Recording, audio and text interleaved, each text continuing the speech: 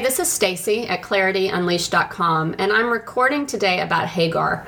I ran into a video this morning on Twitter, actually. It's a movie video that's going to be released in a couple of days, but right now it's released as a song. It's about 11 minutes long. It's called The God Who Sees, and it is recorded by Nicole Mullen, and this is a project that Nicole and Kathy Lee Gifford have completed. And I believe that all of the filming is done in Israel, so it's all done in the Holy Land, and Nicole is the actress in the movie. She's the one that's singing this beautiful song, and it's all about, well, it starts with Hagar, and she is the one who names God, the God who sees. So it starts with her, and then it goes into the story of Ruth, and then it also touches on the story of Mary Magdalene, and ends with Mary Magdalene's experience seeing Christ crucified, and it's just beautiful. Like, I've listened to it 3 times already today, and we'll probably listen to it 3 more times. It's just beautiful. I think I've said it, I know I've said it online, but coming into 2019, you know how some people declare words over their years, I just had a sense that this was going to be the year where women's voices in the Bible became more clear to us, where we just were able to see and understand their stories and apply them to our lives. I feel like understanding and finding similarities between ourselves and women of the Bible, it's just so pivotal in understanding our relationship with God. And that's my bunny in the background, by the way. And I'm not able to do all this cool editing on my podcast, so if you hear something banging around, my bunny is remodeling her cage. Anyway, so 2019 has been a year that I've kept a particular book on the end table, and I encourage you, in addition to checking out Nicole Mullen's song and looking at the video that they release in a couple days, this book that's edited by Sandra Glahn, Glahn, is one you should order. And it's called Vindicating the Vixens. The subtitle is Revisiting Sexualized, Vilified, and Marginalized Women of the Bible. It doesn't always happen, but a lot of times the stories that we hear of women in the Bible are just that. The women are described in sexual terms, like with their sexual sins, or other sins that they've committed as we view them through that filter, and often we just don't hear anything about them. And, you know, there are any number of reasons why. But one of the main reasons is that we do not have a lot of women in the pulpits. So although we do make up at least half, if not more, of congregations, women's voices in churches today are largely silent. And as a result, we hear more from men about men's stories in the Bible, and those are all great stories. And we can all identify with aspects of men in the Bible, but it's also nice to hear from women. So I want to tell you a little bit about this story of Hagar and why it has impacted me so much today in a new way, in a new perspective. And if you get this book, Vindicating the Vixens, then Hagar's story is in chapter 8. And so I do encourage you to take a look at the story, at the chapter in its entirety. But it's written by Tony Maloof, PhD, and it's several pages long, and it talks about all aspects of this story in Genesis 16. And basically, the highlights are that Hagar's an Egyptian slave. So she's basically in cultural terms, she's property. And because of Sarah's inability and she's property of Abraham and Sarah. And because of Sarah's inability to conceive, Sarah actually gives Hagar, who's her slave, gives her to Abraham, and he, her title changes from slave to something that's more like a concubine wife. And in fact, she does become pregnant. And even though that was fine from a cultural perspective, obviously you can imagine putting yourself in this situation that Sarah would be not entirely pleased with the fact that the man that she is married to now has another wife who's pregnant. There are all kinds of emotions wrapped in that, I'm sure. And she's not happy. And she ends up taking her unhappiness out on Hagar and its abusive or treacherous behavior against her, to the point that Hagar flees. Now, Hagar may be a slave. She's an Egyptian slave. She's far from home. We don't know the status of her family or anything like that, but her very well-being depends on Abraham and Sarah, and she gets to the point that she leaves this behind and she flees. And she doesn't have a place to go, but she goes into the wilderness, it says, and she ends up at a well in the wilderness. So there she is, lost at a well, and God finds her. And the word for find, it says in this chapter, is a word that means more than just locate. It actually means that God turned her heart to him. So she becomes a believer of God in this finding. It's more than just a locational finding. He divinely touches her, and she becomes his. And that's the first thing to think about, is when she is lost, he finds her. He is actually there to remind her that he hears her cries and he knows what she's going through, and he acknowledges her pregnancy and then names her son Ishmael. He says, "You're going to have a son, and his name will be Ishmael," and that means God hears. So what that means for Hagar is that every time she sees her son and she calls out his name, she now is reminding herself of this moment when she was in the wilderness, lost, and God found her. So that's pretty cool. I mean, that's just beautiful. Not only that, but in that moment, Hagar also names God. She gives God a name, which is El Roi. And that means the God who sees, the God who sees me. And she's the only one that ever gave God a name, which makes her story one that we should hear more often, I believe. How often has that happened? No other time. She's the one that gave God a name, the God who sees. So not only is he telling her, "I hear you," but she's saying, "You see me." And all of this, I felt lost. I ran away, and you found me. The other thing that was interesting to me is at the very beginning of the scene, when she's at this well, God, the angel of the Lord, asks her where she came from and where she is going. It reminded me of earlier in Genesis when, after the fall, when Adam and Eve are hiding from God and he calls out to them, "Where are you?" Obviously, he's God. He knows where they are, and he knows where she is, and he knows where she's been, and he knows where she's going.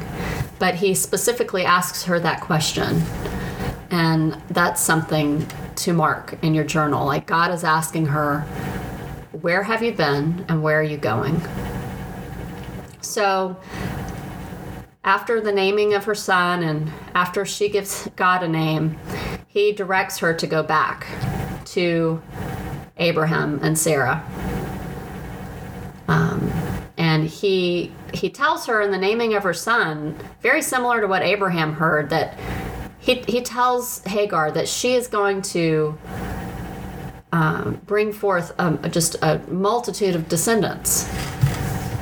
Very similar language to what Abraham was told. Obviously, because she's part of that covenant blessing. She is part of how Abraham's descendants are going to multiply.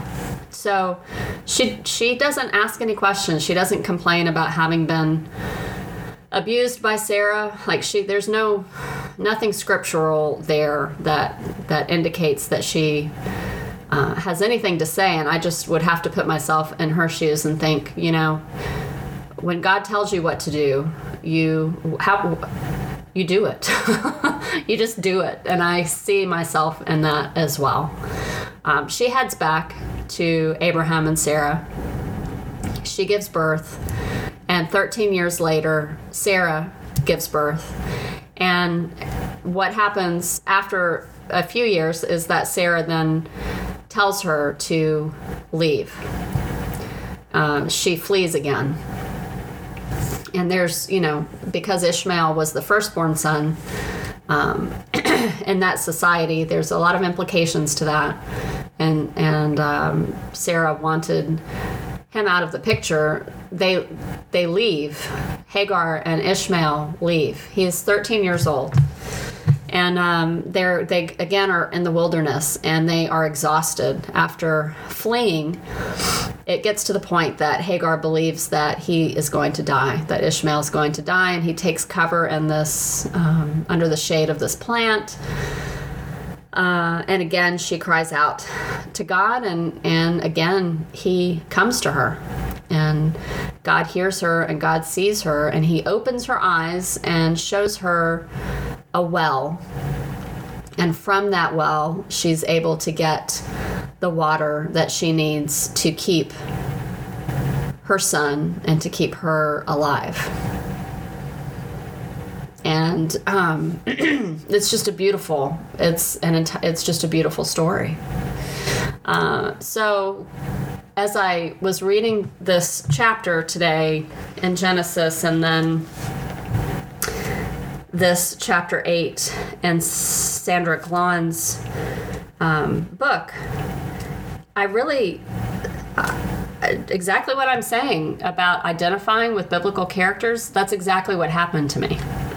I had this moment of seeing myself in her story, and I hadn't before. So I want to share that with you, because it's not just my story, it's also the story of a lot of women that I know online and that I've met in person. So my separation was due to emotional and verbal abuse, and it was something that happened for a really long period of time, many years. And it also was something that I did not realize for many years. I think at a particular point, my eyes became more clear to what was happening around me. And I have always equated that to kind of Paul's situation that we read in Scripture when the scales began falling from his eyes. At some point, God showed me more and more, and the scales began falling out of my eyes, and I began to see my situation for what it was. For me, it's years that it took to separate, and I'm only recently divorced. So it took literally 3+ years for this all to unravel. It was a long time of separation, and a long time of wandering in a wilderness for me. One of the things that happened to me was what I equate to and I describe as losing my voice. I felt like I had lost my voice in my marriage. I could not express myself, my dreams, my thoughts, my opinions. I could not, I just didn't have a voice anymore because I would be met with opposition over very small things and very large things. And over time, I just quit giving him access to that part of me. And so over time, I just lost my voice. And part of my recovery in the separation and in the divorce, and even now, I'm still in the recovery of finding my voice again. So as I hear Hagar's story, I actually can see myself in it because I did. I felt like I was in a wilderness. I was lost. The people that had cared for me, I'm not saying I was a slave, but where I was, where I lived, the people, the family that I was in, I was part of that until I wasn't any longer. At the point that I expressed what was happening, no one wanted to hear that.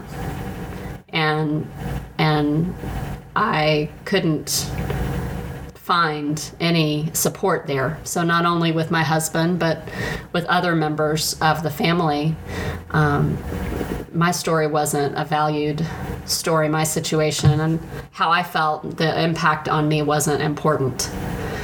And that was tough. And I did feel like I was in a wilderness.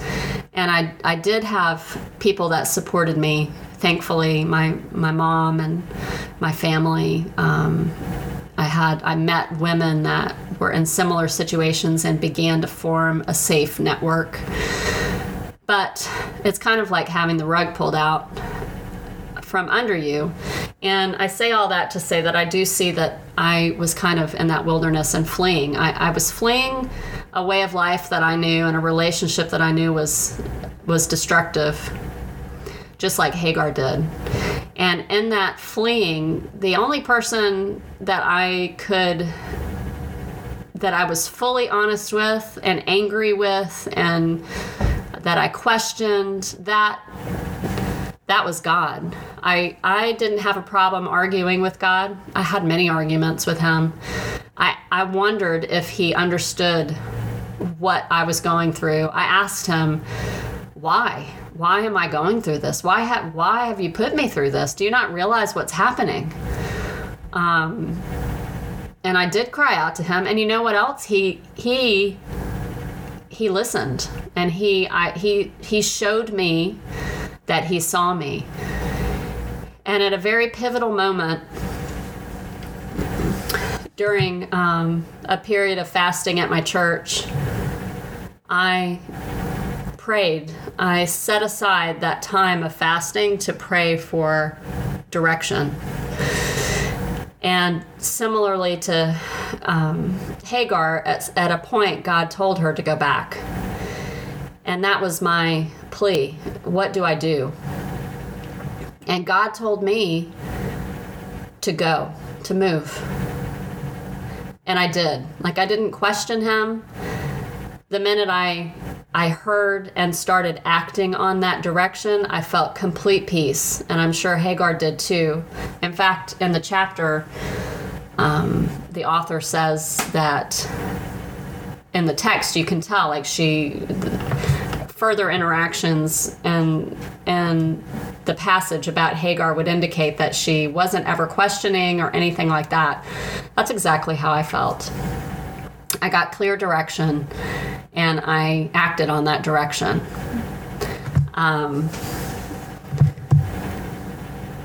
And for God to ask her, where were you and where are you going? I still think of that as one of the main ideas that I have had to sort of journal about and think about. And I'm not exactly sure that I'm done. I know I'm not done with it yet, but just being able to put into perspective, who am I? Where have I been, and where am I headed? It's not. It's a deep. It might seem like it's surface level, but it's not. I think if you really sit with that one and journal about it, like, who are you, and where have you been, and what is next? And I share this next thing because it's something that helped me put in perspective. I remember in counseling, one of the things that I brought forth was I received an image once during the counseling process. In prayer, I received an image in my head of me writing on a piece of paper. Like, there was a piece of paper, and it was things about me as a person, my passions and my desires and my fears, and what those moments in my life that really made me who I am, and my dreams for the future. And in that moment, I realized, and I saw, what I saw was that my husband would hand me a blank piece of paper if I asked him to do that. If I asked him to write on a page of paper what really made me tick as a person, who I really was. Like, who are you? Where have you been? And where are you going? He could not, and I knew he could not.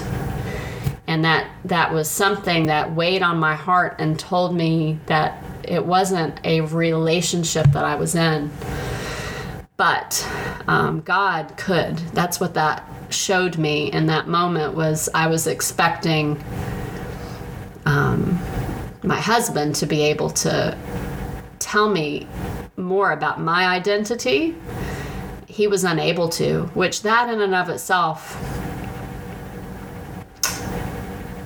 that in and of itself indicated something about the situation. But it also, at a deeper level, reminded me that no matter what was happening in my marriage, and no matter how I felt like I had been lost, that God could hand me a full piece of paper, and everything about myself was known to him. And that made all the difference in the world. So for Hagar to have this heart-changing divine interaction at a well with this God that she didn't know before, but now was completely known to her, and she realized that she was completely known to him, to the point that she names God, "You're the one that sees me," in a life in which she felt completely lost.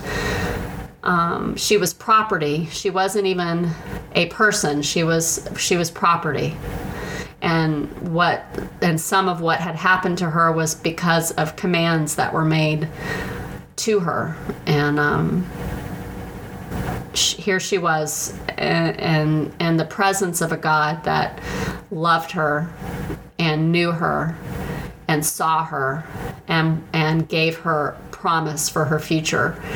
And then reminded her of that promise and the naming of her son, and then reminded her again when he met her years later again in the wilderness.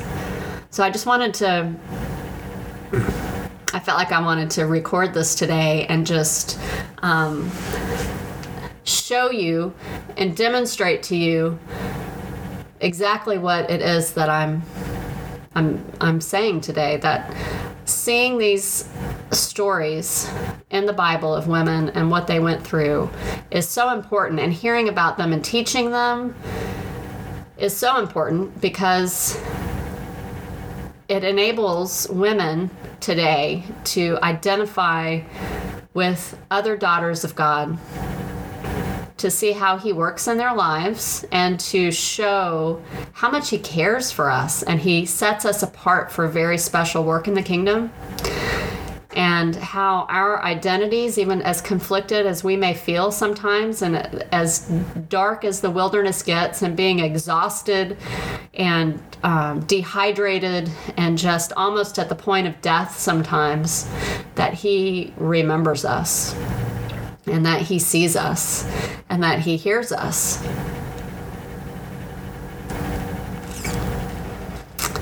So I just want to close in prayer real quick, because I feel like that's just the right thing to do right now. And then I'm going to close out this and just want to say thank you for listening.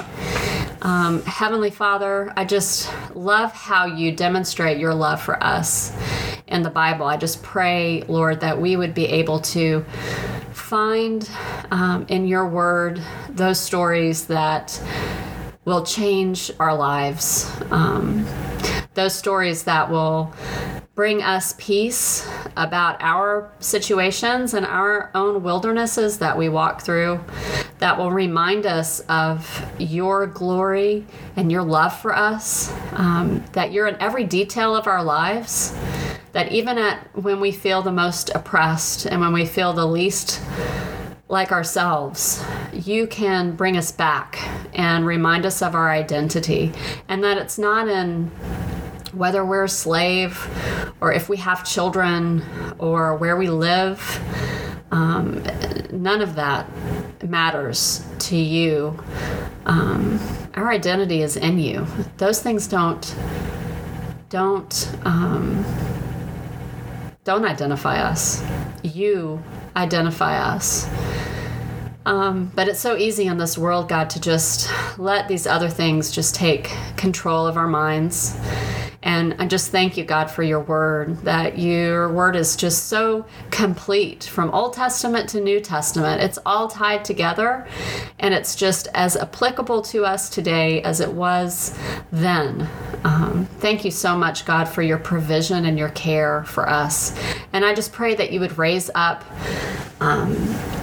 teachers and leaders in your church at all levels who are going to pay attention to the voices of women and are going to raise them up to the women in your church today who desperately need direction and need to see your care and love for your daughters throughout time.